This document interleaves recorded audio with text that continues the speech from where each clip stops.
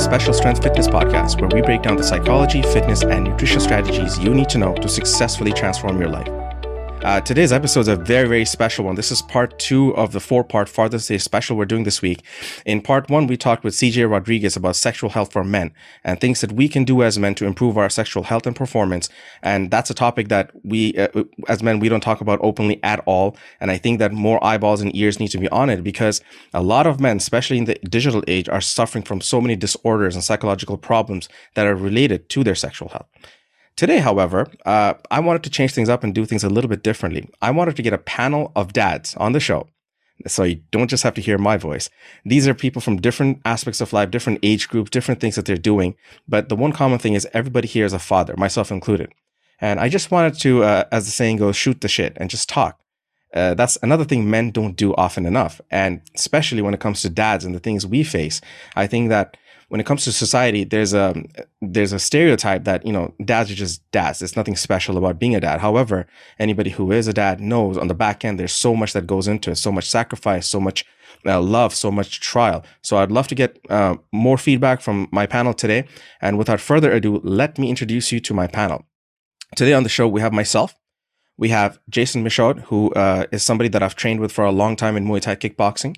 I have JC Blanco. So JC and I, we went to high school together. This is actually one of the first times we're talking since high school. I saw him a few years ago, maybe, 6 years ago or so. But that was it. I mean, this has been a long time, so I'm looking forward to catching up there. And we also have Stephen Occupinti. Stephen also went to the same high school as me and JC, so we kind of know each other from high school. Me and Stephen haven't really caught up, so this is going to be exciting. Also because Stephen is also in the Canadian Forces. So just like myself, he's in the Forces. And you can see you've got different guys from different age groups. And I'm expecting today is going to bring out some important conversation pieces that I get messages about daily. Just before recording this podcast today, I got a message from Miko. If you guys remember him from episode 4, he was my guest who lost 100 pounds like 2 or 3 times over. So he was telling me how he resonated with the episode on sexual health because men's sexual health. Who talks about that? So I'm sure today is going to be another one of those. Welcome to the episode, guys. Hey, good to be here. Thanks for having me. Awesome. So, as I told you guys before the episode, today's focus is on dads, and I want to keep it an open-ended kind of recording, so we can just talk about anything and everything that has to do with dads and men. But I do want to start off with, if you guys could introduce yourself to the listeners, so they can get an idea of who you are, where you are in life right now. And I'd like to start with Jason. All right, cool. Hey, MTS. So, as you said, my name is Jason. I'm just about 50 years old. I'll be 50 in September, which is crazy. I have 3 kids, 2 daughters. The oldest will be 20 this August. I also have a 13-year-old daughter and a son who is 9. He'll be 10 this summer as well. I live and work in Toronto. I work in client services and projects for like a financial printing company. And like Kim has said, I'm quite interested in martial arts. He and I trained Muay Thai for a long time together.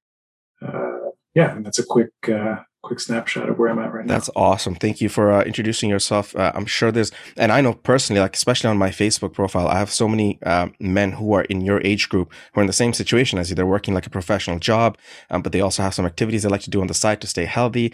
Then there's those who do the professional job, but they're not staying healthy. So I think your example would be amazing for them, to kind of inspire them a little bit. I want to go next to JC. JC, if you want to introduce yourself to everybody.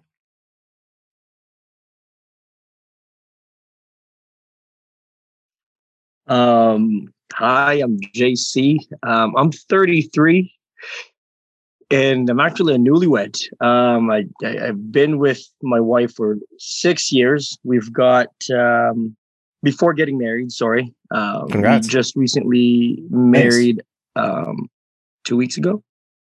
Thank you. We have a 2-year-old boy who's growing so fast. It's insane. It's crazy to watch a human being develop in front of you. So, I live in Bellwood, Ontario, small town, between, Fergus and Guelph. I'm about an hour away from Toronto. I'm a front of house manager at a campground here. That's awesome. I've Thanks been in for joining us hospitality today. for I know about before the 14 call, JC years. messaged me and he's like, "Are you sure you want me on? What kind of topics can I not talk about?" So I told him, as long as you're not swearing, you can talk about anything. JC's one of those guys, like once you get to know him, you love him. He's such a funny guy. I'm super excited to have you on, man. All right, Stephen, you're my last guest. Go ahead, introduce Thanks yourself for to the having me. audience, please.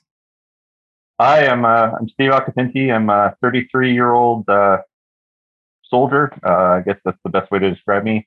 I work in IT. I work for the Canadian military. I manage a small team of network administrators. I'm currently living in Kingston, Ontario. Born and raised in Toronto. I've been all over the world doing the Army thing. I have 4 kids, ranging in age from 14 to 3. I have 3 sons, and my youngest is my daughter. She's 3 years old. And yeah, so it's been an adventure so far. So I'm glad to be on the panel and be able to share some insights. Thank you for joining us. I'm super interested in getting your insights on the military lifestyle and the kind of impact it has on being a dad, because I think that's such a unique perspective to have. You know, being in the military, you're away for a while, right? It's not exactly the typical family relationship. So I'm super excited to get into that. I got to ask you, when did you join the forces? So I joined the forces directly out of high school in 2006. So I've been doing it now for 15 years in September. So in that 15 years, I've gone from a scared high school graduate to pretty much I've become a IT professional. I was able to do all my training through the armed forces. So that's industry accreditations. That's a lot of hands-on practical training. So it's been interesting, but it's also been rewarding in the sense that you kind of develop your parenting style based off of your experiences with other people, right? So Yeah. Having that ability to have people mentor you and have people that you're mentoring as well, it's kind of a symbiotic relationship, right? So like certain things that you learn from your children, you can use those sort of techniques with your subordinates or your peers. You know, if one thing works for them, it may work in other facets, and vice versa. So, being able to break down complex things to very simple instructions, that's an asset that we do with soldiers, being able to take complex orders and give very precise, hey, you're going to go over there and you're going to do the thing. It's something that you kind of think more about with your kids, because, being able to say to a kid, hey, I need you to clean this room, they don't understand. They don't know what precise steps they need to follow to have the objective completed.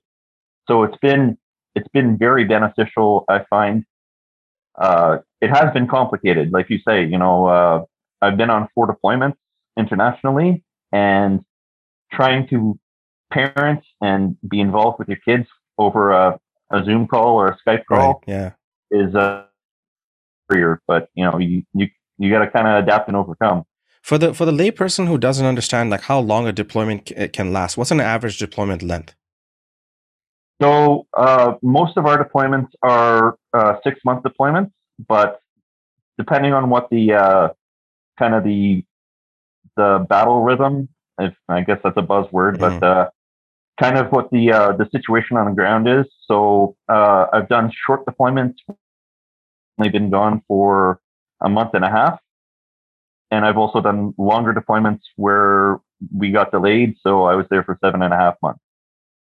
So it's kind of variable to see, okay, and you're living minute to minute too, right? So like I had a situation where the short deployment I was on, I was only supposed to be there for a week and a half, but I ended up there for 6.5 weeks.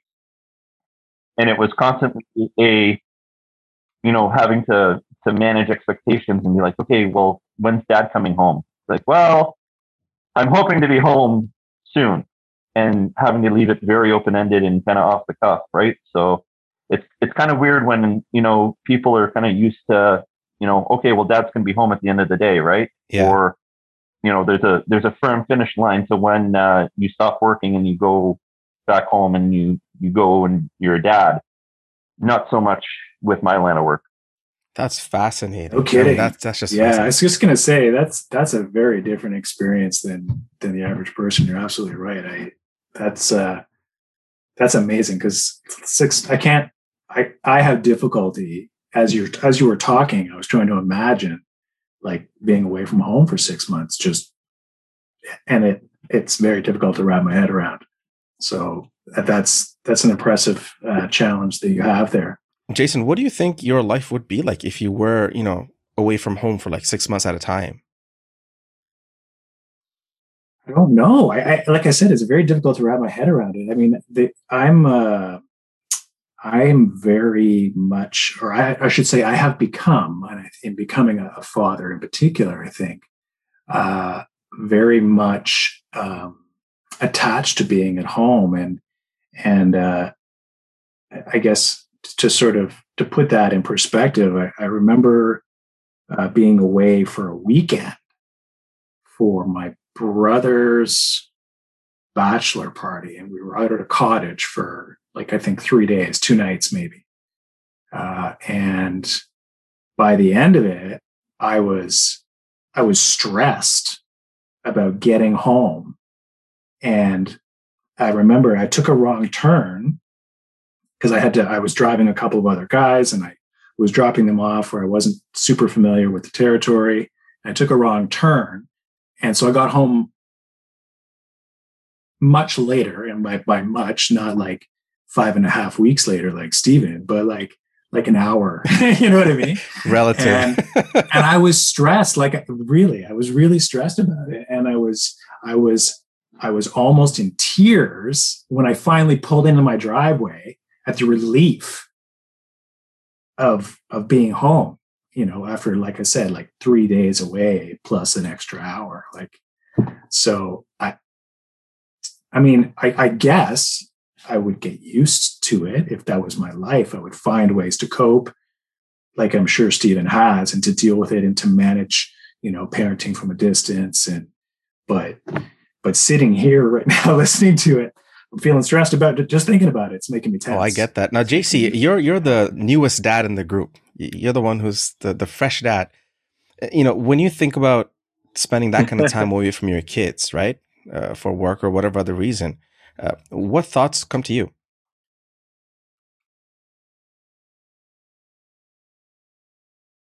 I share the same sentiment as Jason there. I think it's hard to put myself in that position. Like, I travel maybe 3-4 weeks out of the year. For someone as young as my son, a week, a lot can change.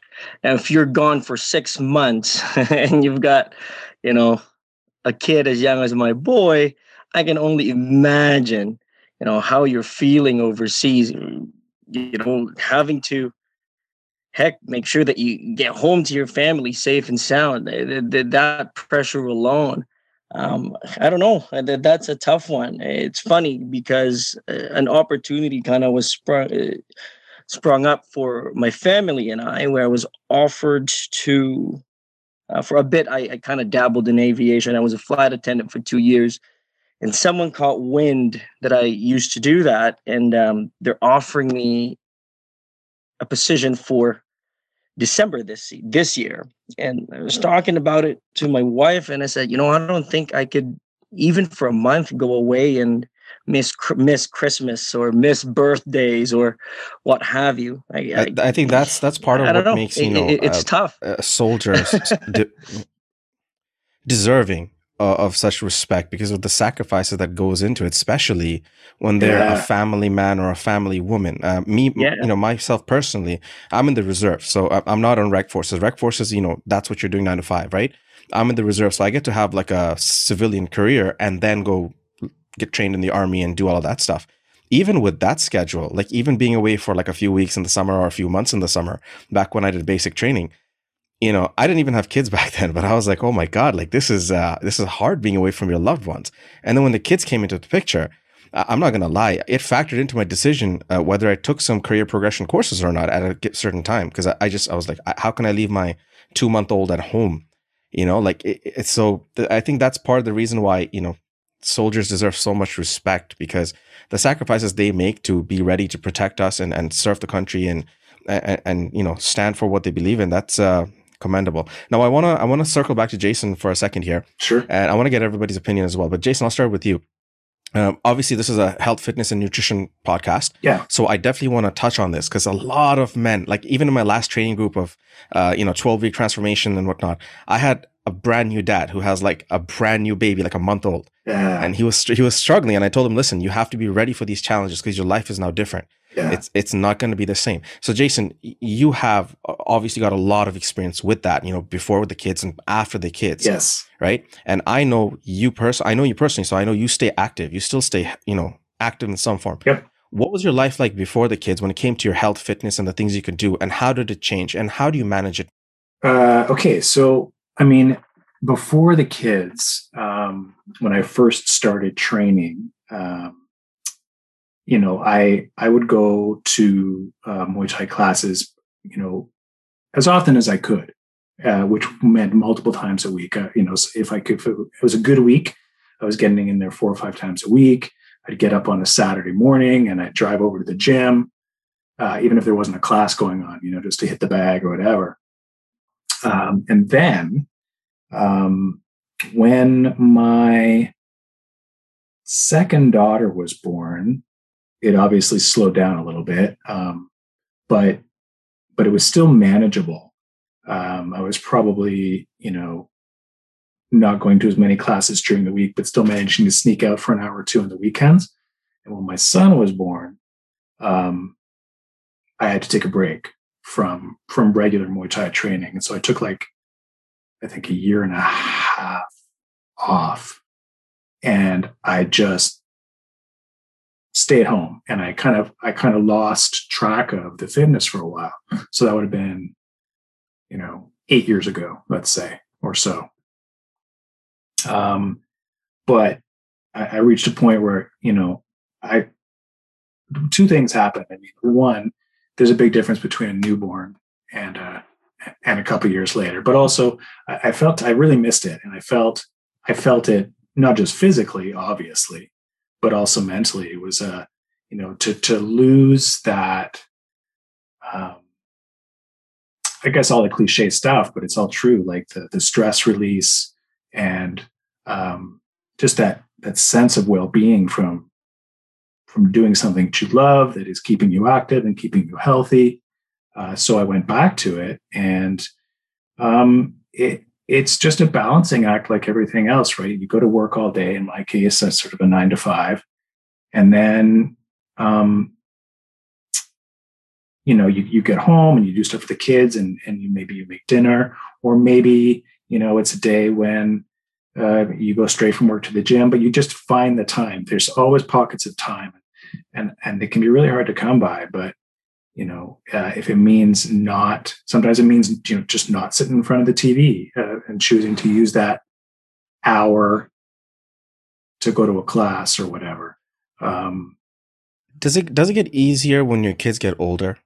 It does. It does, for sure. Yeah. Like mine, like I said, I have the 3. My oldest daughter doesn't live at home anymore. And so it's just the 13-year-old and the almost 10-year-old. And when they get a little more self-sufficient, obviously, it gets easier, and Stephen, you have the 3-year-old, but the older ones, they take care of themselves a little bit, right? They can get themselves a bowl of cereal in the morning, that kind of stuff. But you really have to, because everybody has the same challenges, right? Those days when you just don't have the energy, or you don't think that you can do it, or there's something else that, would just be easier, or you feel like you should do. But if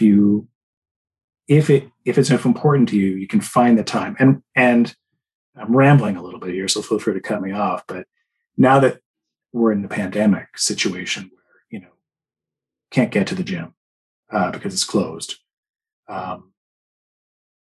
I think that it's become a little easier and a little more difficult to find the time.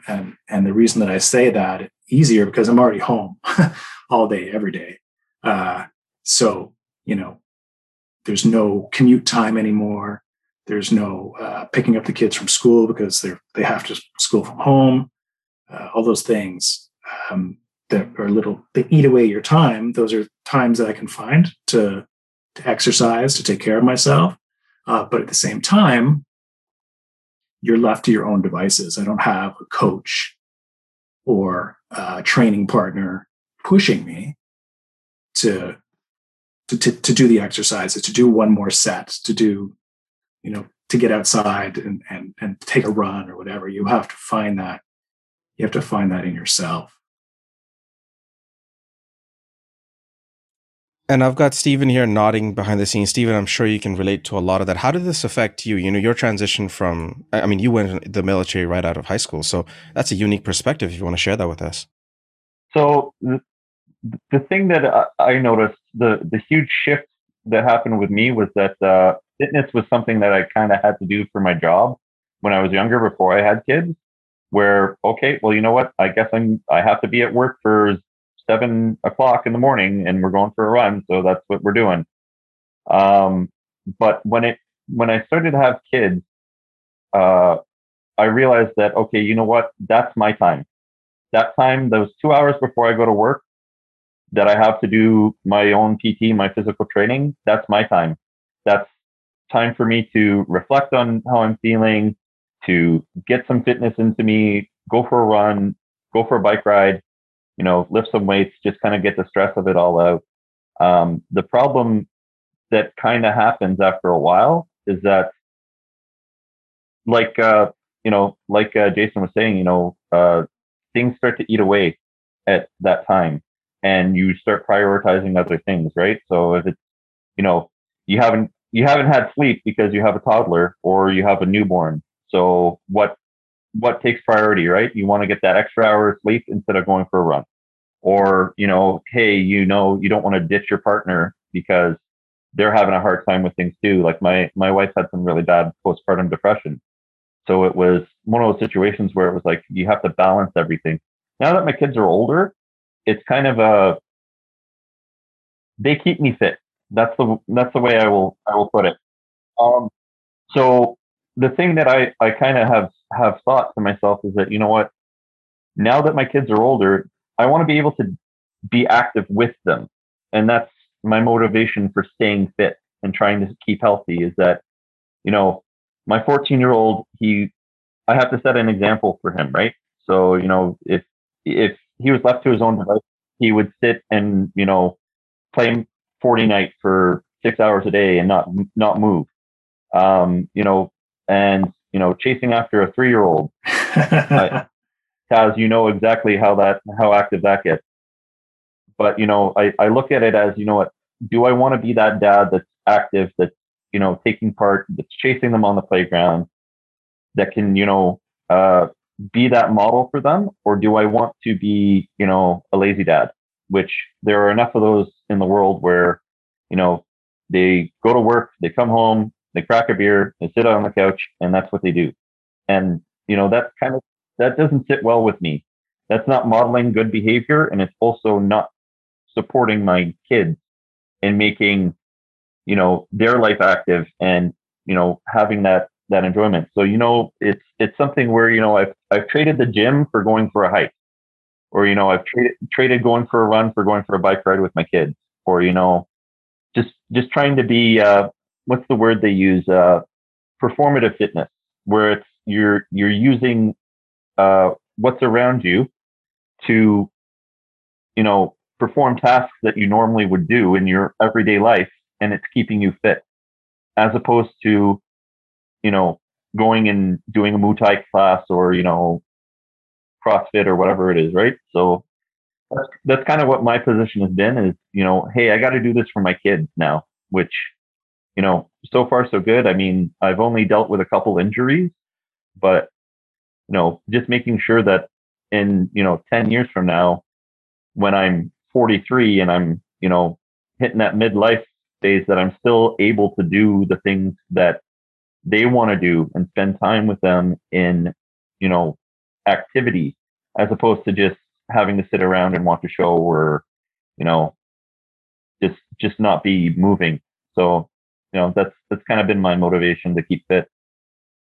I think that's so important. What you said is, using the things around you to stay in shape and get the fitness in, rather than kind of, maybe going the extra step and going to a class. Because in my experience, personal experience, as well as coaching clients, I've seen that a lot of people overcomplicate fitness, especially, moms and dads who, you have a job, you have kids, you have so much responsibility. They overcomplicate it. I reached that point as well. So Jason, the reason I stopped coming to Warrior is because I just couldn't do it anymore. The time wasn't there. It's either I'm training for 2 hours, 3 hours at the gym, or I'm spending an hour or two with my kids and doing other things around the house. So it came to that where I'm like, I can't drive 40 minutes out there, 40 minutes back, train 2 hours. And that's just, that's a quarter of my day right there. So I had to make that choice. And the pandemic, ironically, forced me to identify with the fact that, listen, the world's changing. I have to not get used to training at home. So it forced me to upgrade and get creative and start making things at home, implements that I made on my own. I invested in some gym equipment for home that I could put away, tuck away in my apartment, because it's just a tiny apartment, but I could use this to get a full body workout at home and not have to rely on just the gym. Because, if pandemic wasn't here, my kids are still here. I'm still responsible for them. I still want to spend time with them. And that's a reality that I faced. Now, JC, you're in a unique spot because, like I keep saying, you're the new dad. So this is perfect perspective for all the prospective dads and the new dads. I actually have a friend who is expecting to be a dad anytime this week, next week, I think. So, it's perfect. If he's listening, he knows who he is. What's your fitness been like? Because last time we spoke, which was, I think, about 6 to 8 years ago, something like that, you came to that kickboxing gym that me and Jason trained at, and you asked me about personal training. So what was your life like before having your son, and what is it like now when it comes to your health and fitness? Well, I could definitely maintain some level of consistency, when I was single before kids or before my kid. I enjoy cardio. I enjoy running.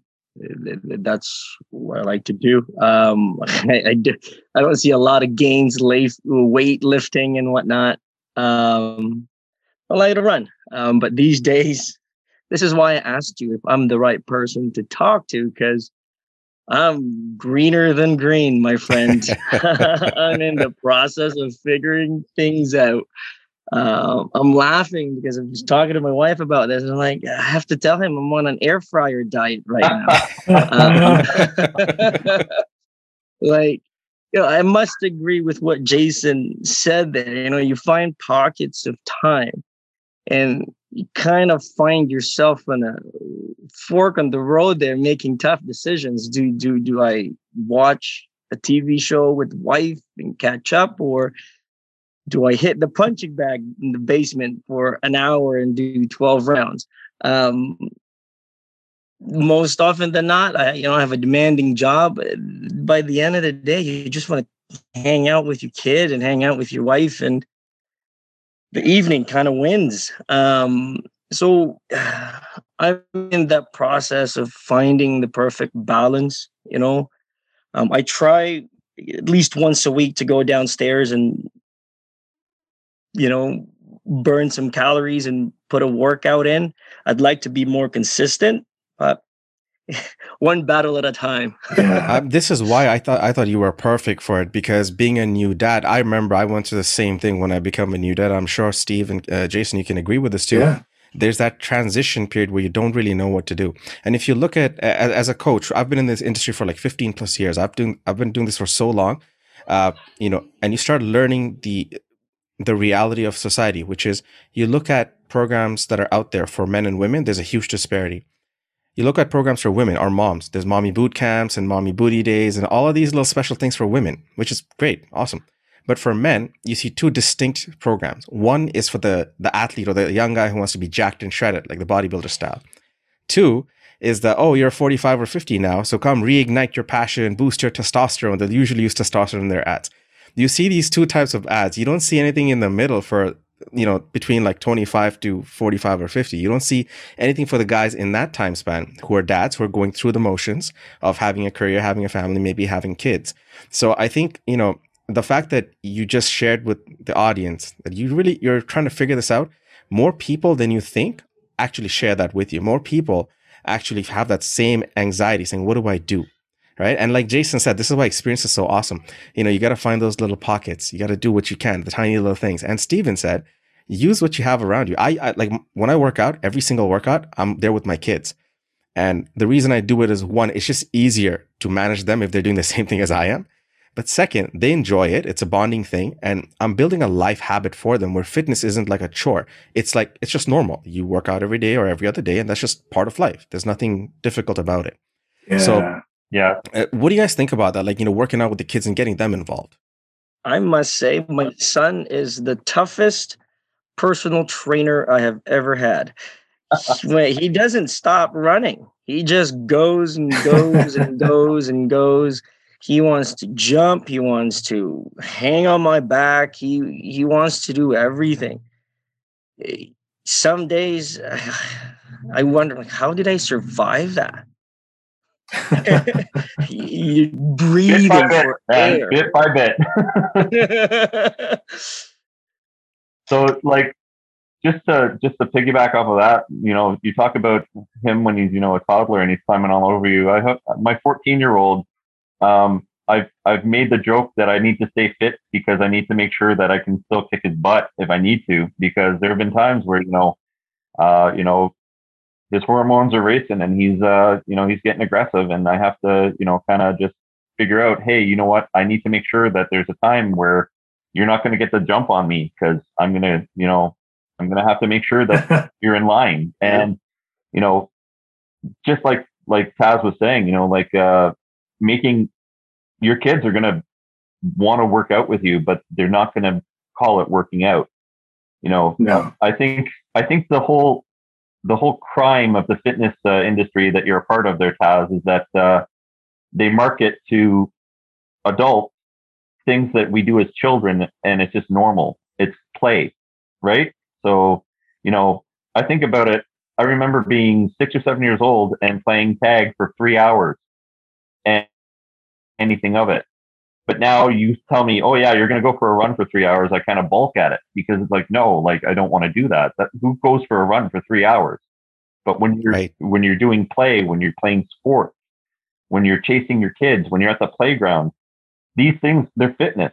They count as fitness. Yeah. They're not a workout. They're not like, you're not doing so many reps and so many sets to try and get it done. You're just playing and you're keeping fit. And I think that, especially for parents, especially for new dads, that, a lot of us are kind of targeted for fitness, if that makes sense, in the sense that we are, oh, you're sleep deprived. Oh, you're not feeling as good as you did before you had kids. Oh, you're having some body image issues. Oh, well, spend all this money, buy this, product from us, be it a class or whatever, and it'll make everything better. Whereas it's, if you just go and chase your kids in a field for an hour, because I've done that before, because I've had to, because that's what they wanted to do.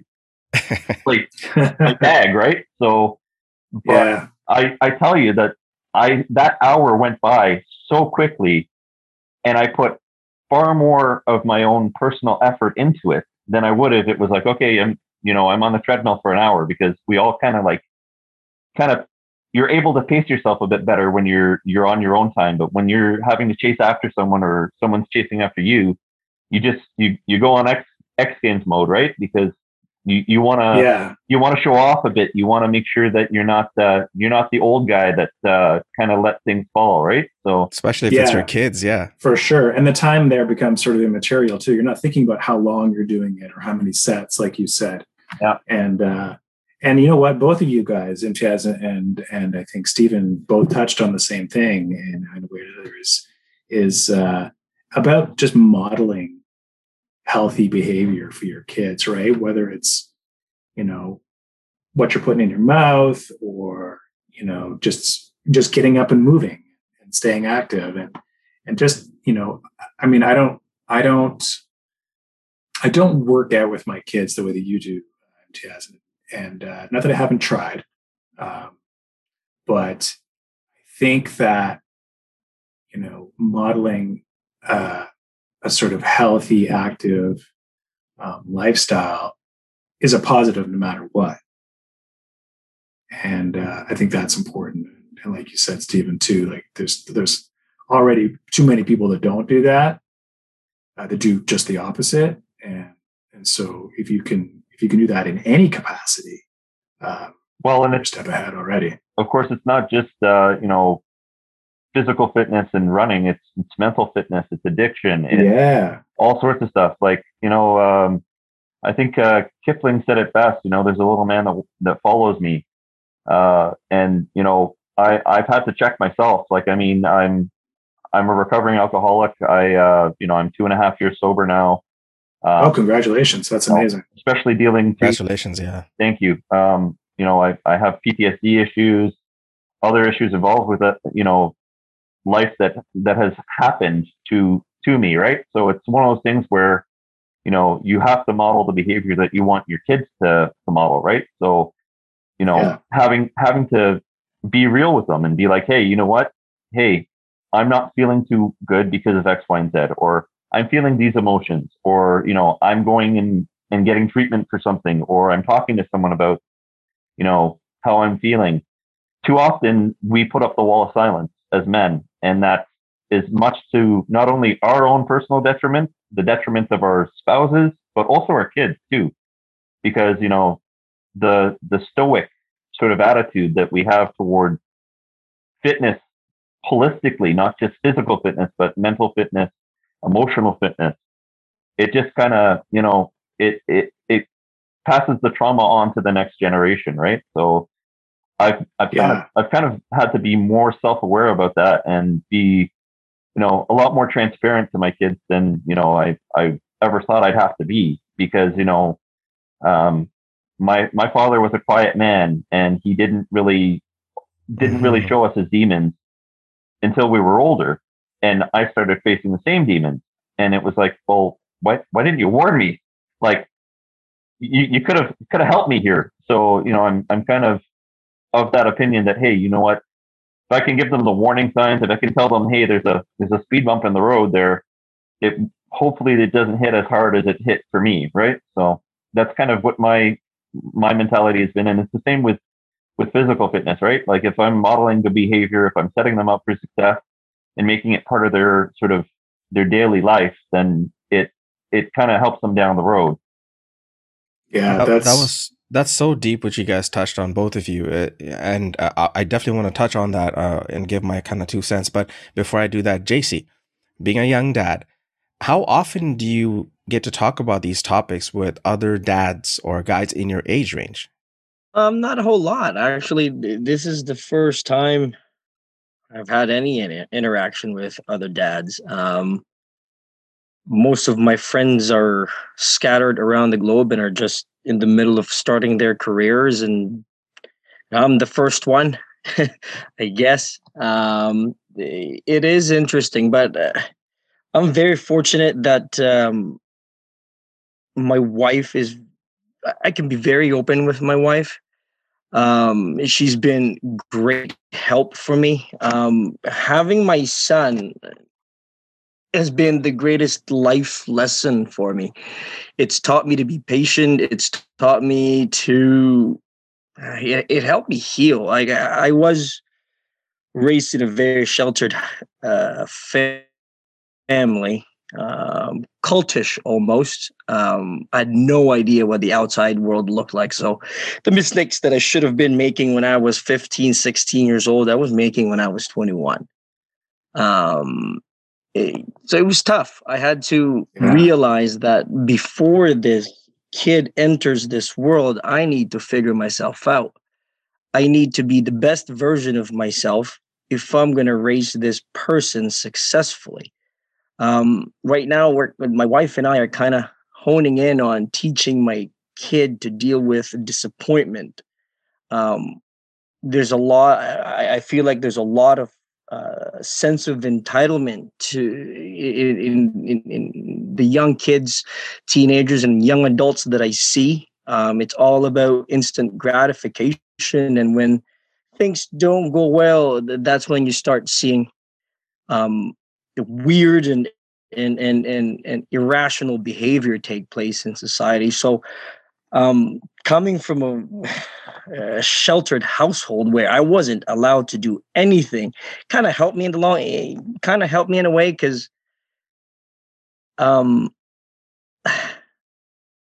I was able to deal with not being able to do what other kids did, and internalize it and process it and kind of find ways to entertain myself. And I'm trying to pass that on to my kid, just to be able to handle obstacles and have mental fortitude. And yeah.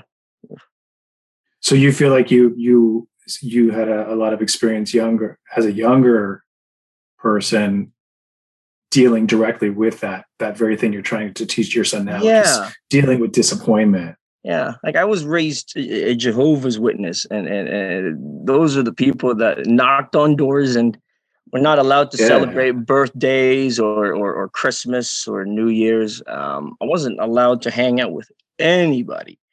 I think my one outlet in high school was badminton, and that's where Imtiaz and I kind of became close friends. But other than that, it was church, school, home. So I had to find ways to kind of entertain myself and keep myself sane. I don't want my kid to go through the same things that I went through. So I'm trying to kind of give him what I never had, not in a material way, but in the support, love that I didn't enjoy that most kids did when they were younger. It's funny you say that, because I was on the other end of the pendulum swing there, where my dad worked 3 jobs. He was never home, and I was given a wide berth. So long as I was home before he was home, then there was no issue. So, I remember being 14, 15 and, doing the bush party thing, drinking till 2 a.m, drugs, all these sort of things where I had no oversight. I had no one was keeping account of me. Same with, schoolwork. It was, always, oh, is your schoolwork done? Yeah. Lie. Okay, cool. And that's that, because there wasn't someone present. And so I'm hearing you say, okay, yeah, someone clamped down hard on you and there was a lot of oversight. And, my fear is actually the opposite, because, I didn't have oversight and I was kind of left to my own devices in the worst way possible, and bad things happen. So it's definitely, your kids are able to make mistakes and to get messy and to, what is it? They're falling off the rope, but they have a safety net in your parents and in their dad, and making sure that, hey, you know what, like, it's okay if you screw up, because I'm going to be here to help you get back on the horse. And, that's something that I've had to try and model myself without having to, seem that I was being overbearing, or if I was, too much of a hover parent. Right. So it's funny you say that. It's very, yeah. We're, like you said, we're on 2 different sides, but I think our goals are kind of similar. Oh yeah, for sure. Because I think we're trying to find that middle ground between the two, and it's a thin line to walk, man. Yeah, so let me ask you guys this. This is very interesting. You guys are from 2 kind of opposite spectrums when it comes to your experiences with your dads and kind of your growing up. But why do you think both of you are on a similar path now, where you're trying to do things for your kids that'll give them the support network? You come from different backgrounds. So how did you end up in the same place? You got to break the cycle. It's got to start somewhere. Sometimes you got to break the egg to make the omelet. My wife's favorite saying. And it's painful. It's a painful process. There's a lot of self-reflection. There's a lot of visits to the shrink. There's a lot of 2 o'clock calls to your mentors. It's a lot of self-work to get to where you want. And my driving, and I think I could speak the same for you, Steve, we want to be better parents. That's it. We want to make sure that our kids grow up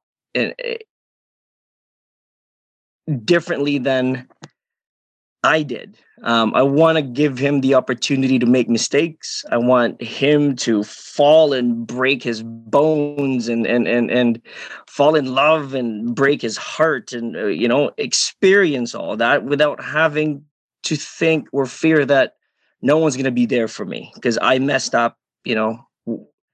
I want him to do all of that and come out of it stronger, knowing that he was never alone experiencing life. Jason, 100%. Jason, what was your experience like? I mean, your dad was from a different generation than, Steven's, JC's, or my dad's. Yeah. Right? What was your experience like? That's very true. I'll answer that question. I was just, you know what? Okay, I'll answer that first. I was just going to say, my experience was probably, well, after listening to Stephen and JC, it was very, very much in the middle, I suppose, of those. I mean, my parents, they weren't absent, but they also weren't strict. There was some oversight growing up. I didn't have complete free reign, but it wasn't overbearing either. And the only thing that stands out to me in my adulthood is that my parents never particularly encouraged me to do anything. Do you know what I mean? Like if I said, "Oh, I want to play soccer because my friends are playing soccer," right? Join the soccer league, they would sign me up for soccer, but there was no push to do it. There was no, if I didn't feel like going to practice because I was feeling lazy, they were like, "All right, don't go." You know what I mean? And it was the same with school, and it was the same with everything.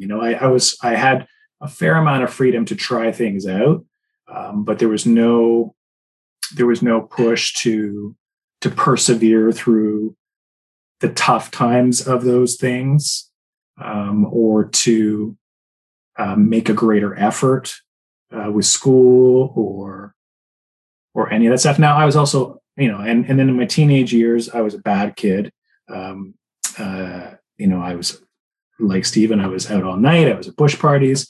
I spent a lot of my adolescence growing up in Port Hope, which is a small town about an hour east of Toronto, where there's not very much to do for wayward youth other than, hang out by the train tracks or the bushes and get wasted. So that's what I did. But again, there was never any major consequence. I got caught all the time. It wasn't particularly stealthy or anything. So, but there was never any major consequences for my behavior or, any real anything to deter me from continuing to act that way.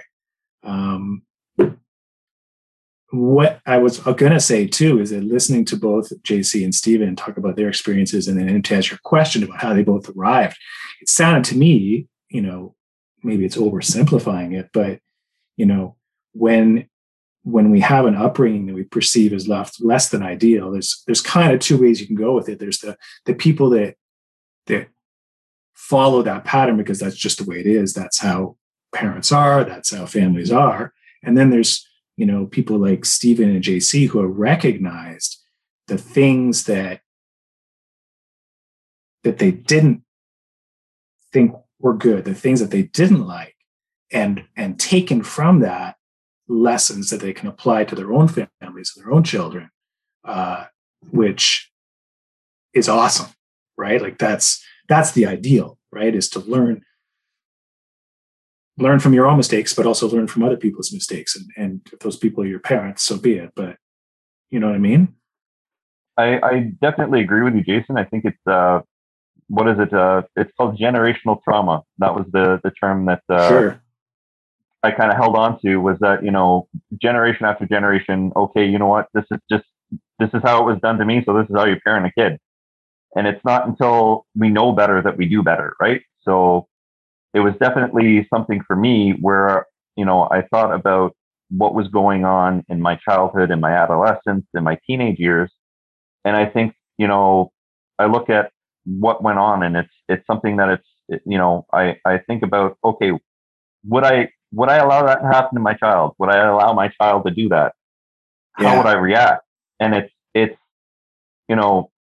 being able to think, okay, well, you know what, this is this is what my dad did, and then getting that visceral feeling like, okay, no, not doing that. Let's find something else, anything else. Yeah. And using that as your motivation to move forward and be a better parent, be a better example, and not necessarily, trying to get the gold star parent, you do everything right. Because, I screw up on the regular. You can't do everything right. Oh, no. Absolutely. Parenting is a series of choices and learning to live with the guilt afterwards. But, well said. It's definitely, and JC, I know, with your experience and mine, being completely different, I think we both have the same motivation that, hey, you know what, there's got to be a better way to do this than what we went through. Exactly. Now, I'm going to add in my 2 cents here because I relate so. It's so interesting, the dynamic we have in this group. This was completely not planned. I invited you guys yesterday and said, hey guys, do you want to join this episode? Because I think you guys are perfect for it. And it's funny how it works out. So on the one hand, you've got, Jason and Steven, who've had, in their teenage years, kind of a rough teenage year, kind of going out partying, etc. And on the other side, you've got JC and myself, and I relate to JC's upbringing where it was more sheltered, way more sheltered. And my personality, the way I just am, the way I've been created is I'm very outgoing. So for me, those years were like, increasing the pressure in a soda can. Like I just couldn't wait. So exactly like JC, I made the mistakes I should have been making in my mid to early teens, in my later teens and early 20s, which, had a greater cost associated with it for me. Yeah. So that was not fun. That was a learning experience. That was a steep learning curve, brother. Yes, and it's not a fun one. It's usually painful. So that kind of sucked for a while. But that's what drives me. Like when I look at my kids, and I want to ask this to the panel as well, is what drives you? Like if you were to think of the one singular thought or mission or philosophy, what drives you to want to be a better parent? Why? Why should you be a better? It's not about me anymore. I want my kid to have my kid and other kids because I want more. I want them to have a better life than me. And I think by not breaking the cycle, you're kind of stopping human evolution. Like you gotta get better. That's the only way to keep our species alive because there's a lot of dumb people out there.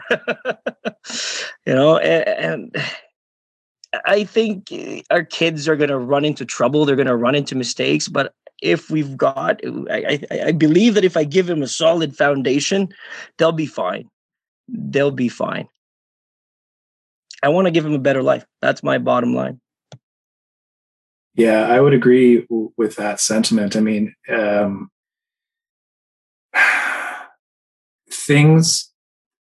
life changes so fast right now in particular, right? This world, like back when our parents were growing up and our grandparents before that, the world was still changing, but it changed at a much slower pace for the most part, right? Whereas now, it's just this acceleration all the time. Things change very quickly.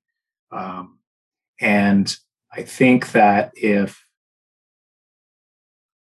you are on shaky ground, personally, mentally, emotionally, and you're trying to navigate things that are whipping by you and changing super fast, you're going to have a hard time because you're on wobbly feet already. So having just like as solid a foundation and as much confidence in yourself as you can, if you can give that to your kids, they're just going to be much more able to navigate their way through this,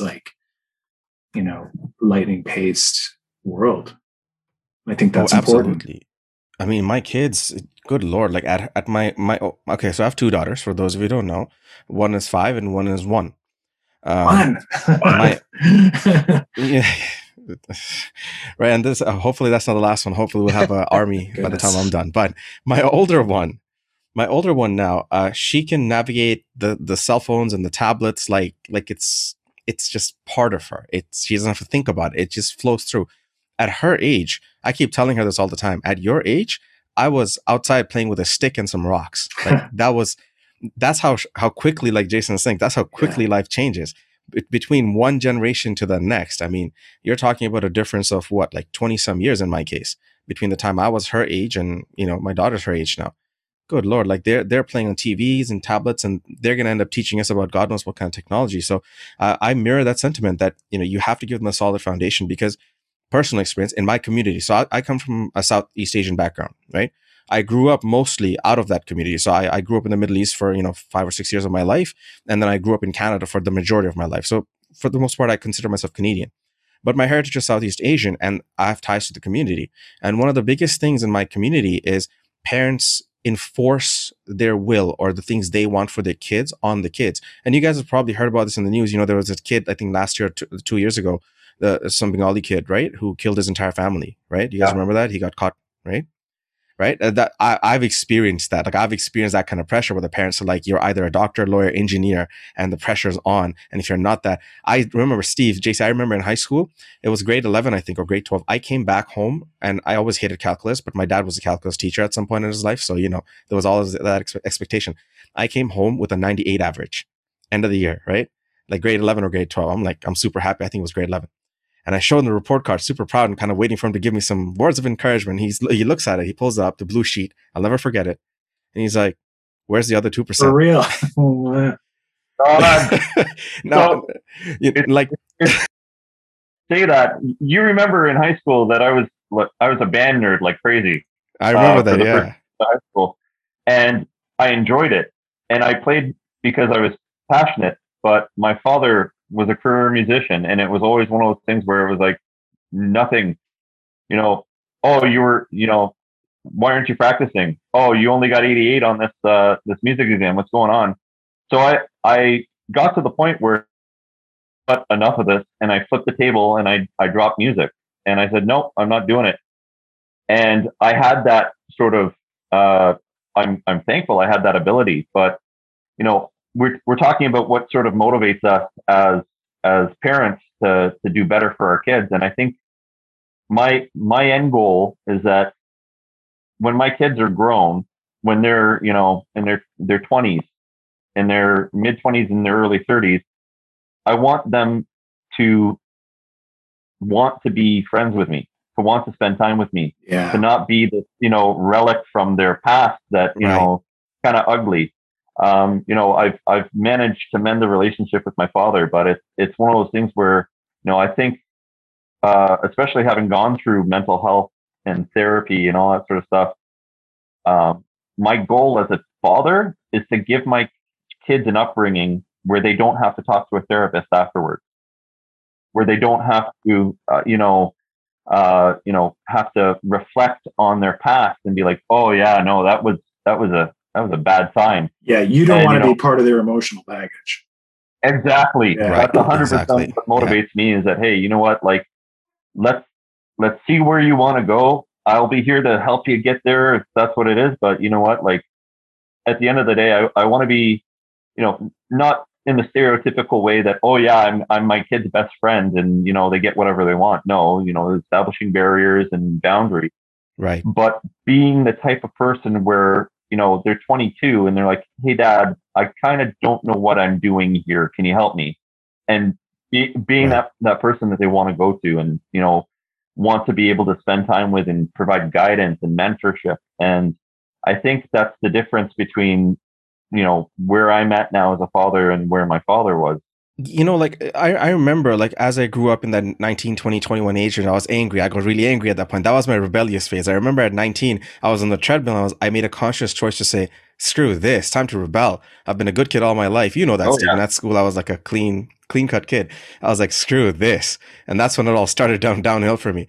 But I remember later on, as I matured and got older and got through that phase, I thought about my dad and I asked myself, okay, so what kind of upbringing did he have? Let me think about what I know about my grandfather. And then a lot of it made sense. You know what? My dad probably never got the kind of support to understand what he was going through and change things about the way he was with me. But even then, God bless him, he tried his best to bring me to Canada, give me a life where I had the support structure. So what drives me now is, I think what everybody else is saying is, I understand that my kids are their own person. That's a secret tip for anybody who's a young dad like JC or my friends who are going to have kids very soon. I treat my kids like they're already their own person. They have their own thing. I just have to give them guidelines and be there as the helping hand. Because the last thing I want to do is the same thing my parents did, which was enforce their will upon me until I said no more, and I rebelled. And it cost me a lot of time in my life where I could have been developing, growing in different ways, in positive ways. Now, I want to piggyback off this point and ask you guys this. What are some of the negative misconceptions that are out there regarding dads? Because there's a lot of them, right? What do you guys hear? Well, yeah, go ahead. I guess I'll break the ice, but it's extremely hard because I was a young dad. When my eldest was young, I was very young. So it's something where there's a lot of sort of stigma, I guess, where people look at dads as if they're incompetent. Where I would take my two boys, I'd take them on, we called them magical mystery tours, where I'd just find a place and we'd go and explore it, be it a museum or a coffee shop or just, riding the train or something. And people would always look at me and be like, but where's the mom? Does the mom know that the dad's doing this? And it's frustrating because it's like, okay, I am a competent human being. Like especially with my daughter too, like having a young daughter and going out in public with absolutely, you get those looks, right? Young daughter. Yeah. It's like, who are you and why are you with that child? It's like, well, you see, I'm kind of her parent. So yeah, you can back off here. And that's just it's something that we see all the time in the media and movies and TV and portrayals of dad characters where, there's this, they're bumbling, they're an oaf, they're emotionally distant, they can't do anything. Like even in commercials now, like advertisements, that's become the trope. And, I understand that, we're leagues away from where we were in the 1950s and the shoe was on the other foot. But I feel as though the pendulum has swung the other way to an insane degree. Whereas, the preconception is that, oh, he's a dad. Is that kid safe? Does that kid know what's going on? Does the mother know that the dad is doing this? And it caused me so much frustration and rage because like, I'm just out with my kid. I know, hey, you know what? My kid, they have water, they have a snack. I have a change of clothes with them. I put sunscreen on. Like I got this. And it's shattering to your confidence as a father that is society's view of you, is that you're just some, you're like a teenager that's been, handed a baby. It's like, no, like I know what I'm doing here. Thanks. I think I'm good. And that's just sort of my frustration and the stigmas that are going on. Yeah, I was going to say it's kind of a social norm, right? That it's like it's comedic almost, right? And in fact, a lot of the times that's how it's presented, right? It's in television, like you said, and advertising, the sort of bumbling incompetence of the father as opposed to the mother, and it's like an acceptable joke. Yeah, where I see it presented in real life a lot of the time is, and this is also I think a bit of a cliche, but I do see it, is the big deal that other people will make out of dad doing something right. Right? Like, oh, you took your kids to the park. That's so great.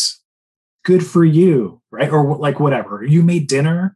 Like, wow, that's, yeah, what a great dad because I made spaghetti. Oh, yeah. You know what I mean? One of the huge things that I got pissed off at, and I actually, I brought this up, was we'd go out to restaurants and it would be, oh, well, kid needs a change. Okay. And so I grabbed the kid, grabbed the diaper bag. I walk into the men's room, not a change table to be seen.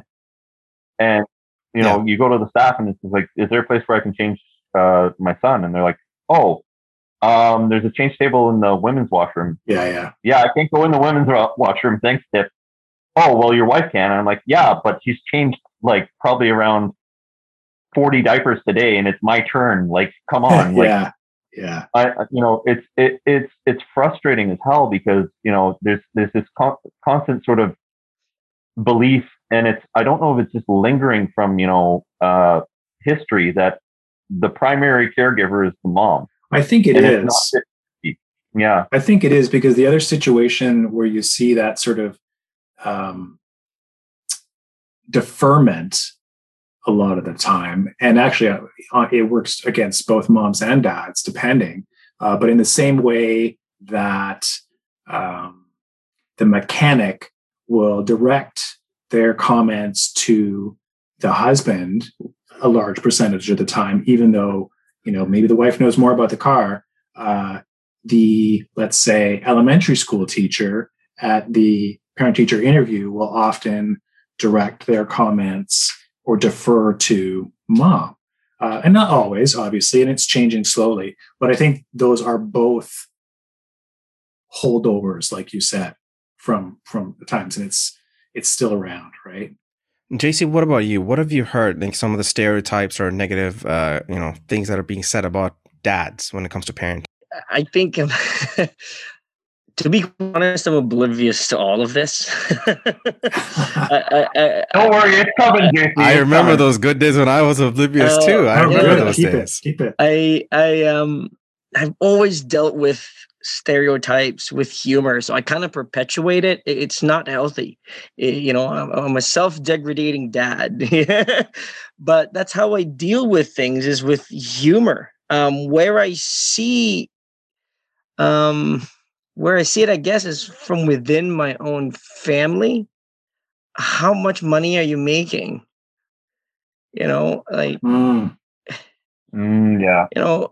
How much time are you putting in work? If you're not working 12, 14 hours a day, are you really a dad? That's the Filipino mentality, I guess. My dad was a regional sales manager in the Philippines, and he traveled around.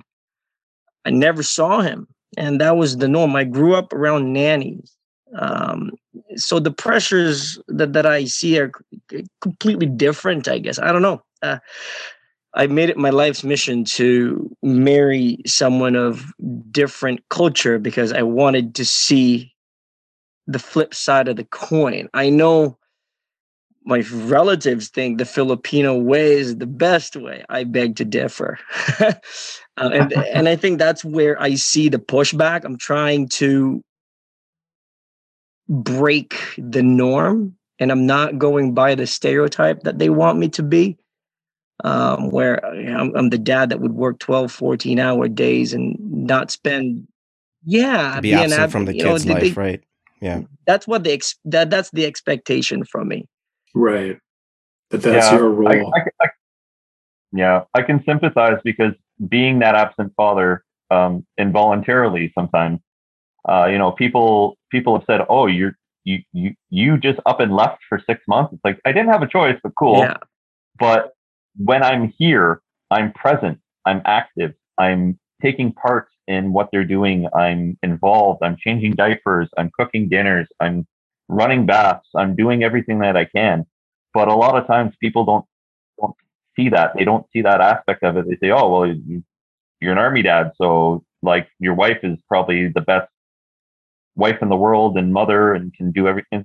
Yeah, I feel that way. I agree, but I'm still active in my kids' upbringing. Yeah. Right. It doesn't mean that you're not good at it. Exactly. Yeah. And I think the hardest part is that when we do something, people either give us too much credit or not enough.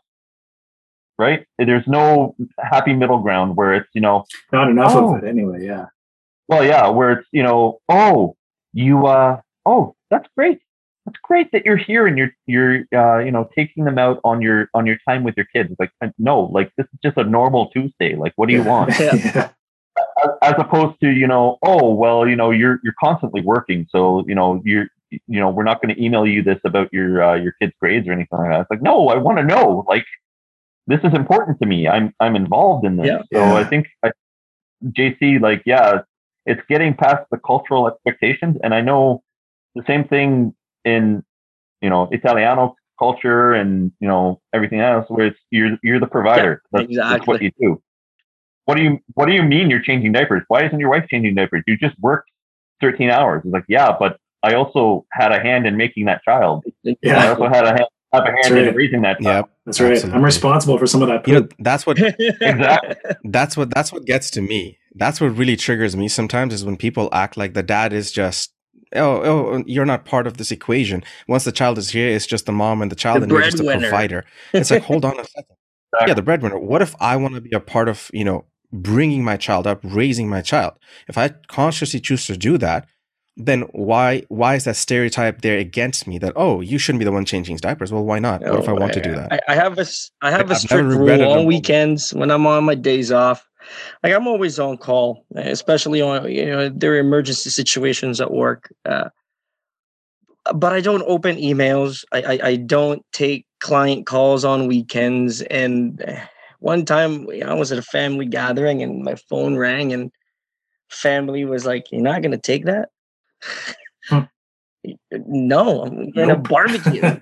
Like, leave me alone. Like, you're not my boss. Like, but that's the expectation. You're the breadwinner. You got to do things, and it's all about sacrifice. They don't realize that sometimes you got to take a pause from making money and prioritize the mental well-being of your children. Be present. Yeah. Now, I want to ask this to you guys, because you guys touched on this a little bit. How has becoming a father affected your relationship with your partner? I'll start with JC, because you're the newest dad. It's been great. I mean, both of us are just overjoyed.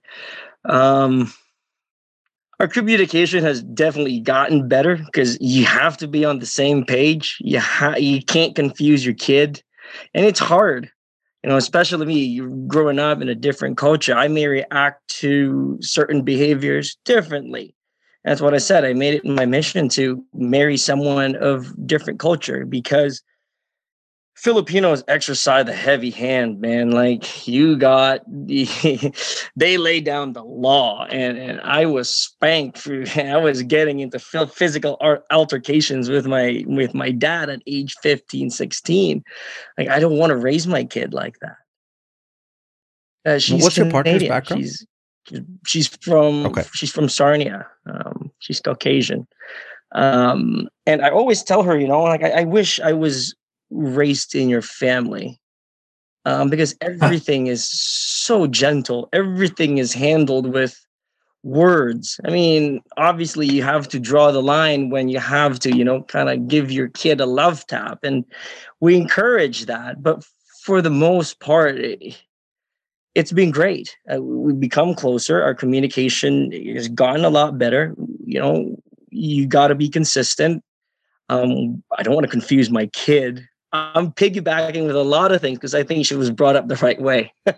So I'm trying to emulate more of, her upbringing and bringing it over to our child rearing. And I ask a lot of questions. What did your parents do when this happened? Or how did they deal with that and whatnot? So yeah, gotten to know each other a lot better. That's amazing. Steven, what about you?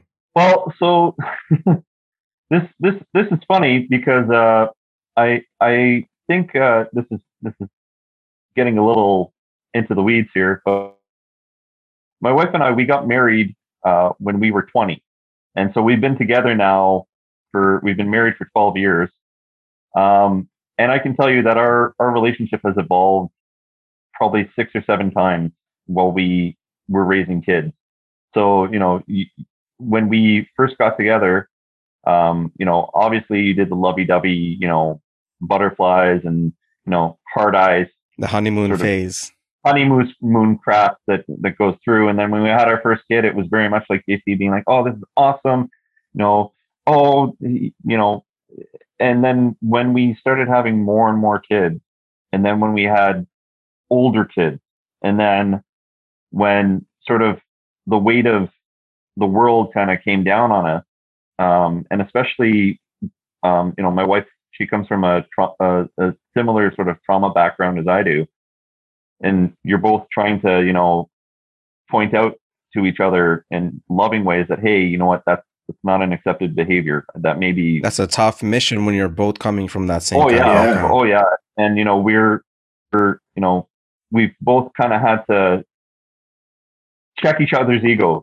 And it's hard sometimes to do that in a loving way, depending on what the situation is. And I know for myself, like when it was time to get sober, it was a very direct and unpleasant conversation that was had, but it was needed. And so I think that to get back to your original question, how has parenting changed our relationship? I think what it's done is it's made us less and less those love-struck sort of teenagers where oh, I love you, I'm gonna we're gonna just lay in bed all weekend and do whatever we want to do, and just kind of live la vie en rose sort of thing. You've kind of had to become your partner's keeper in a way. And I think that what we've done in our relationship, at least, is we've evolved to the point where we're able to take each other to task and have hard conversations with one another, be it about parenting or be it about the way that we interact with one another. I confide to her about things that are going wrong at work. She tells me about everything that's going on wrong with her day. Making difficult decisions that you wouldn't normally make with another person. I think the only thing that I can really say is that it forges your relationship a lot more having kids and having older kids too. You harden a bit where especially with each subsequent kid, you've gone through the stage once. So when the follow-on kid is doing similar behavior, you're like, oh yeah, no, we've dealt with this, we got this, we can get over it. So it's less and less uncharted territory and more, you're going through the adventure with someone that you've been with on similar adventures, and you're kind of strengthening the bond as it goes. And Jason, you've been in a relationship the longest out of all of us, I think, with your partner. Sure. So, what are your? You know what? I would agree with what Stephen just said in the term in respect to. I think that having kids has made our relationship stronger. We become closer as the years have passed, raising our kids. We're very different people. I'm a cake, for lack of a better term. I'm a Caucasian Canadian with no special ethnic traditions, and my wife is Macedonian. My family and I, we all like each other, but we don't spend a lot of time talking to each other. We're not super close. When we talk, it's great, but if I talk to my parents twice a month, that's a lot. Whereas I think that the entire Macedonian village that my wife's parents grew up in moved to this area of the city, and they're all up in our business all the time. And so that was an adjustment for me. But my wife and I mean, we right from the get-go, we've had this really strong relationship. We never fight, like really, we'd never do, which is crazy. But not because we don't express ourselves, because we do. We've just really sort of, I guess, nailed communicating, and having kids forces you to do that, right? Because, like you said, I think JC said you have to be on the same page. My oldest is turning 20, and I totally agree with you, Stephen, in that, once you have been through a bunch of stuff with a child, with the older ones, it hardens you a little bit, but it really sets you up for better success in dealing with this as it comes up with the next one and the next one, right? My wife makes the joke that kids are like pancakes. You always ruin the first one, but the other ones kind of get better. Yeah, maybe that might be true. That might be true. It's funny because I will say that my wife and I I wouldn't say we fight, we argue, right. But it's one of those situations where passion begets passion, right? So we can have it out for one another. Like we had a disagreement about something when I came home from lunch, and then I went back to work, and we all kind of, had a chance to cool off. And then I came home, and it was like, okay, I brought her flowers, I brought her chocolate, sort of thing, to be like, hey, you know what, I'm sorry. And she apologized to me, and we made amends. We made supper. We were joking and laughing. So I think that is the healthy thing to show our kids, is that, Absolutely. you know what, you can definitely be mad at someone. You can be angry. You can be upset. You can have disagreements, but it's not the status quo. It's not the level, right? Right. So, Yeah. No, and it's not the end either, right? Like exactly. Yeah. I think I can echo that sentiment quite a bit because, having my first daughter, and I speak about this on my other episodes in my podcast, it added a pressure like never before in my life, and it forced me to actually shut down my my health and fitness business at that time. So quick background. I keep saying the story almost every episode, but it's so relevant.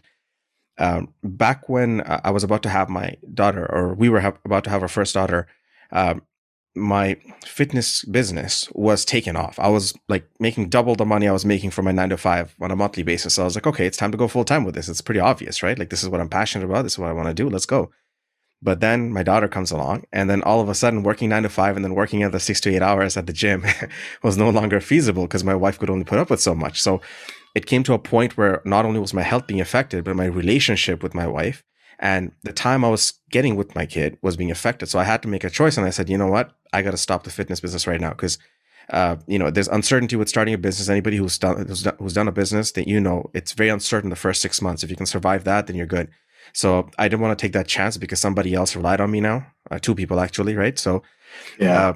And what it did was having a child, it exposed the weaknesses in the armor for us, right? I mean, we had a pretty good bond. We fight like normal couples. We make up like normal couples, but it really exposed it because then you have, one person disproportionately staying up at nights when the kid's crying and not sleeping. My first daughter, she was colic, so she just would not sleep through the night. That's hard. And then during the daytime, of course, I'm dead tired and my wife is having to kind of counterbalance there and take care of the kids there. So that really exposed a lot of the weaknesses that we were forced to confront. We were forced to then look at it and say, okay, how do we get better at communicating? And like everybody said here, communication is the key. How do we get better at presenting the same front? Because you don't want to give them different messages, right? Like JC was saying, you've got to be on the same page. So that was a big learning curve for us. And it didn't help that my wife had, postpartum depression. That really kicked our butt for a bit. But because we went through that with our first daughter, when our second daughter was born, like Stephen, you were saying, it's like, oh, she's staying up till 2. We've stayed till 5 or 6 in the morning. I have video proof of that, whatever. Right? Like you get so much stronger as a unit.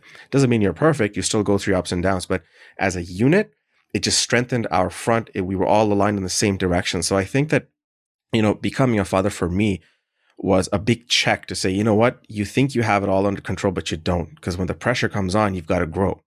Right? If you don't grow, you're about to break. Yeah. And not only you and your partner both have to grow together. Now it's not just a solo race, it's a team race and you got to coordinate. So I want to keep this conversation going, but I promised you guys I wouldn't take too long. We're already actually double over time here, and I appreciate you guys still staying on, but I do want to end with a couple of last questions that I think would benefit people listening.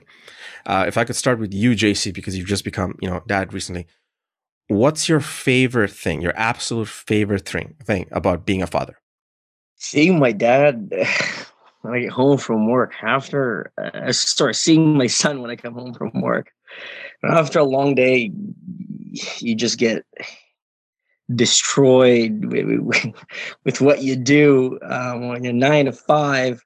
Then you come home and your boy's waiting for you, and he goes, "Daddy's home." It just warms your heart. The adrenaline rush and the that I get is, I can't really compare it with anything. And I look at my boy, and I'm just, one thing that I really enjoy is his evolution too. It's fun watching him grow up. He's now talking in sentences. I can have full conversations with him. He can say his full name. So that part is really cool because, you've got a human developing right in front of you. Yeah, it's really fun. Stephen, how about you? So I think the thing that that really excites me as a dad is sharing in their accomplishments. So it's something where even if it doesn't have to be a big thing. It doesn't have to be like a graduation. It doesn't have to be, you know, them scoring a goal or, you know, winning a trophy or anything like that. It's being able to share in their accomplishments and, you know, being able to show them something once and then have them imitate it and do it with success. So, you know, I think to each one of my children, and I think, okay, well, what is something that I am proud of them for today, for this week, or today, what did they accomplish? And being able to relate that accomplishment to guidance, to mentorship, to instruction, and be like, hey, I taught this little human to do something. You know, my youngest son, he's 9 years old, and he loves watching me cook supper. That's my thing I do in the evening when I come home from work is I cook, and he's coming. He's like, so how do I do this? How do I do that? I like that. Why do we do it this way? And just, you know, I could easily say, okay, like, go away. I have to cook. Like, we want food on plates before, you know, 9 o'clock tonight. Let's go. But being able to be like, no, so we're cooking it this way because this is, you know, this is how we do it. We add this specific ingredient because this is what it adds to the meal.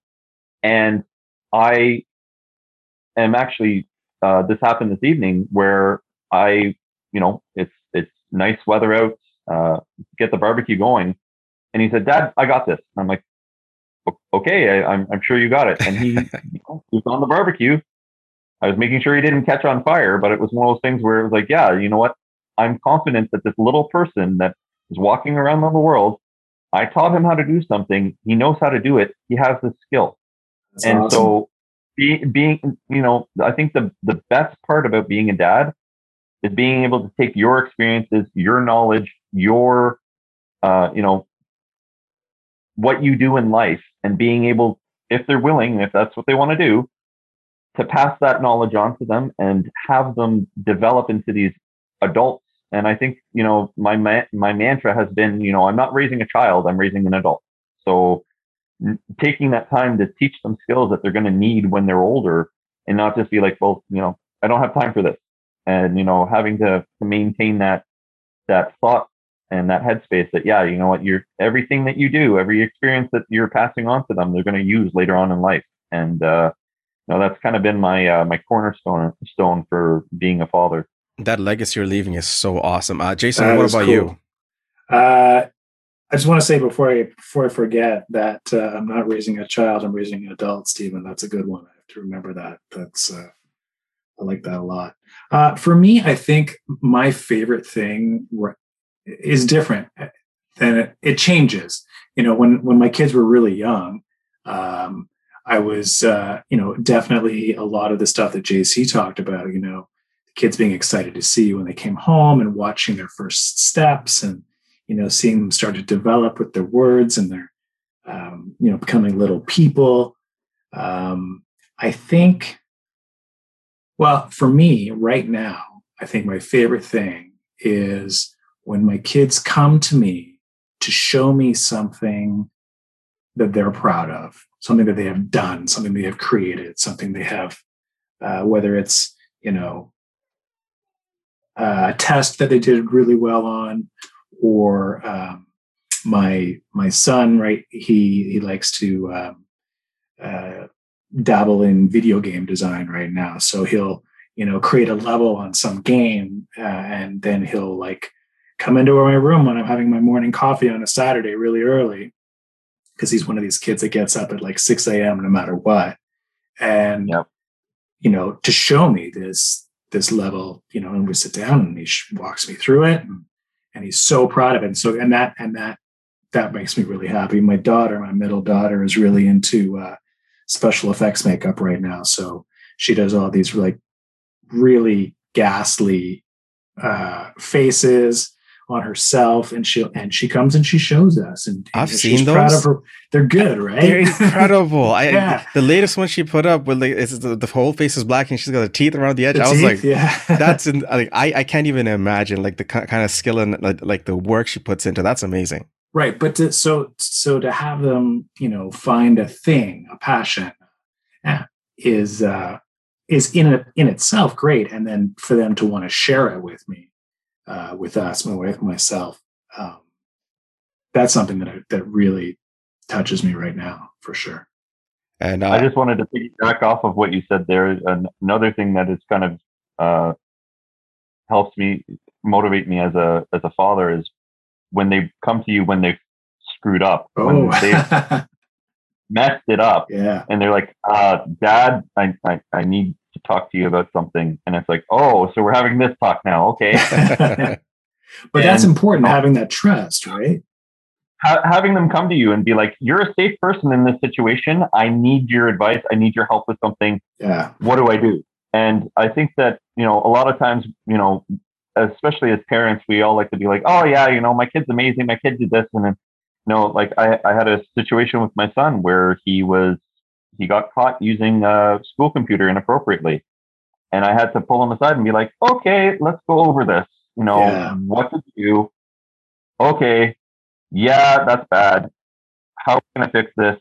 What did you do from this? Okay, we're gonna, I got you. We're going to work through this and we're going to try and find a resolution. But him being able to come to me and say, Dad, sorry, I almost cursed there. Dad, I screwed up. Yeah.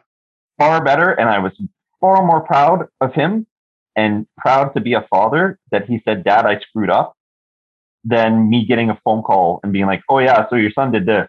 Because I would much rather the kid come to me first and say, yeah, so I'm having trouble with this, or I screwed this up, instead of someone saying, oh yeah, your kid did this, and me having to react blind to it. Right. So that's a good point, because it's easy to like the good stuff. Oh yeah. Right. It's how do you deal with the bad stuff or the not so great stuff. Yeah. Correct. What's the dynamic there? I'll add in my little bit here. Because my kids are younger, they're 5 and younger. I think what I truly have enjoyed up to this point, and I'm sure it'll change as they become teenagers, especially because they're girls and girls like to rebel against dads. I get that. But so far, I think it's just the different kind of unconditional love that I've received from them. I can't quite explain it. I've been trying for years to figure out how do I put this into words. But it's like, your partner loves you a certain way. Your parents love you a certain way. Your siblings, cousins, whatever, they love you all a certain way. Your best friend loves you a certain way. But the love of your child, like my daughter, my eldest daughter at least, whenever I would leave the house when she was like 1 or 2, she would be the last person standing at the doorway, even after my partner's gone and everyone else is gone. And I'd come back and lock the door, like, no, go in. And then when I'd come back, she hears the keys and she just runs to the door. Nobody else, right? Nobody else, just her. It's like there's a weird kind of unconditional love you get from kids when they're that young, that it's pure. And when they talk to you, they're looking at you in the eyes. Like this is something in the military we struggle with. Like we tell people, when you talk to someone, look them in the eye, like be direct with it. Kids do it instinctively. And I love it because it's like, they mean everything they say. They mean it. Whatever they're saying to you, whatever they're confessing, whatever they want to talk to you about, they're engaged with you in that moment. And that's all that exists for them. And that kind of unconditional love, it's literally saved me. I remember when she was born, I was going through the last bit of my rebellious phase and all of that stuff. And she literally saved me. Her being in my life, I made better choices immediately. I was like, even though I want to do this thing, I won't, because I have a daughter now who's going to look up to me and one day know who I am. So I have to be better. So it forces you to grow up. Yes, it does. Yeah.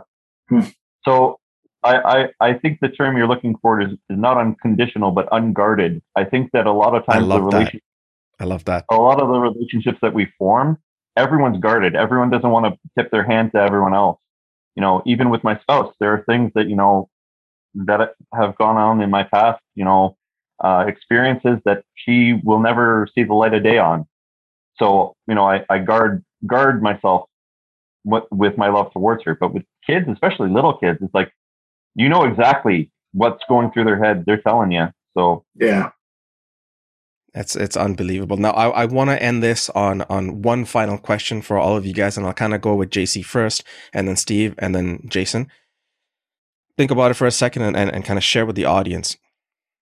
there's going to be a lot of people who listen to this podcast, both in your friend circle and mine. And there's going to be a lot of dads or dads to be, or just men in general who are considering, becoming a dad at some point in their life. What is the one thing, the one message you'd like to convey to them? So JC, you're up. Oh man, that's a loaded question.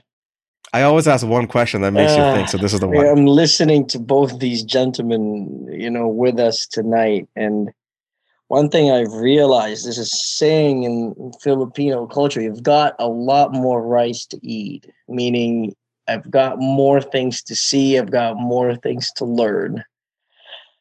I guess just be open to every possibility and work with your partner. Working with my partner made things a lot easier for this family. Having, I don't make any decisions without running things by her. I make sure that we're both on the same page, and vice versa. I want to make sure that we present a united front. But coming from a different culture, it's just sometimes it's not personal, but I don't want to say ideologies, but the thought process clashes sometimes. So for me, it's taught me to be more open to different ideas and different point of views, and be more trustworthy that the person next to you is, has the same goal. That's to raise a good child or a good adult, right? Like, it's a tough question to ask because I'm so new to this, guys. I'm listening to both Jason and Steven here, and like, I'm picking up a lot of things that I can do and I can implement. I guess, just be open to ideas, especially if you're. Oh, and one thing, don't listen to other parents' advice, because it's different situation for different families. Like, especially if you have a newborn or people see that your wife is pregnant, they're going to tell you, oh, you got to do it this way, you got to do it that way. Right. Yeah. It doesn't help, because when it doesn't work out, you kind of blame yourself. Well, why didn't that work? It worked for this person. Like, be open. Do you, boo, is what I say. I love that. That's good. I love that. Steven, you're up. I guess the only parting advice I'd give to people is that you're going to fail, and that's okay. We have an expression in the military that perfect is the enemy of good, and good is the enemy of okay. So, like that too. When you're dealing with your parenting, like JC saying, don't listen to other parents. But I'd also say, don't believe Instagram, don't believe Facebook. People put what they want on there. They don't put the messy bits, right? So when it comes to, your parenting, you're like, oh my God, I'm screwing this up. I'm going to ruin my kids. This vacation has to be perfect. No, you know what? Your kids aren't going to remember the times that are perfect. They're going to remember the times that were okay. They're going to remember the times that, hey, you know what? I liked when we went and we got a popsicle after we went for a bike ride, because that was one of the memories that I have as a kid. It's not, massive vacations. It's not what I got, Christmas morning, anything like that. It was a small, okay moment that made my childhood. And so that's sort of my philosophy, is that, you know what, if I'm talking to a new dad, I say, you know what, just enjoy the ride, see where it takes you. The second you try and make it perfect, it's going to be a bad time. So just do what you can. Try not to screw up too bad. It's going to happen though. But, just make sure that you keep that mantra, perfect is the enemy of good. Good is the enemy of okay. And your kids are going to be okay if you're okay. I love that message. Thank you for that. Jason. You guys keep saying stuff I want to put on t-shirts. Like, we got more rice to eat. Perfect is the enemy of good. Like, seriously, this has been awesome.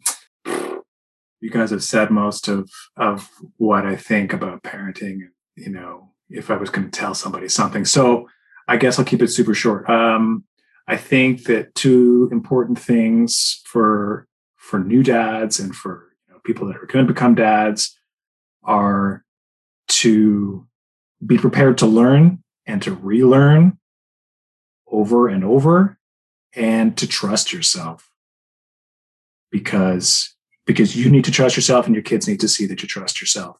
I'll leave it at that. I don't think I need to repeat anything else that you guys said. Yeah. I'll add in my last 2 cents here before we end the show. In my short experience as a dad, I think one message that's kind of seared into me from my experiences and that I've seen has paid off the most benefits in my life is to focus on the memories, right? Being late for work by 5 minutes is okay, right? But ignoring your kids' pleas to get one last hug is not. Because when you're 60, 70, 80 and you're retired or you're done working, what are you going to have? You're just going to have the memories. What are your kids going to have? They're just going to have the memories. They're not going to care if you were a CEO or a janitor or a soldier or a doctor. They don't care. They just care about the memories. I'm speaking from personal experience and what I've seen happen across the world. If you always remember, keep the memories in mind, then you'll be able to guide yourself a lot better in situations that seem trivial, like you're rushing about this and that, you're having a temperamental day yourself. Don't lash out at the kids. That might be what they remember. Maybe control yourself. Go vent out somewhere else. Come back and be cool with the kids because they'll remember stuff. They don't forget. My kid's like a vault. She locks every memory in there and brings it up like 3 weeks later. And we're like, what in the world? Right? So that would be my last message. And this has absolutely been my absolute favorite episode of my show so far. That's why it's gone almost 2 hours at this point. I want to thank my panel for joining us. And, from Jason's experience, from Steven's experience in the military, from JC being a new dad, and from myself being kind of in the middle. I love the fact we had such a diverse group today, and we got so many amazing topics.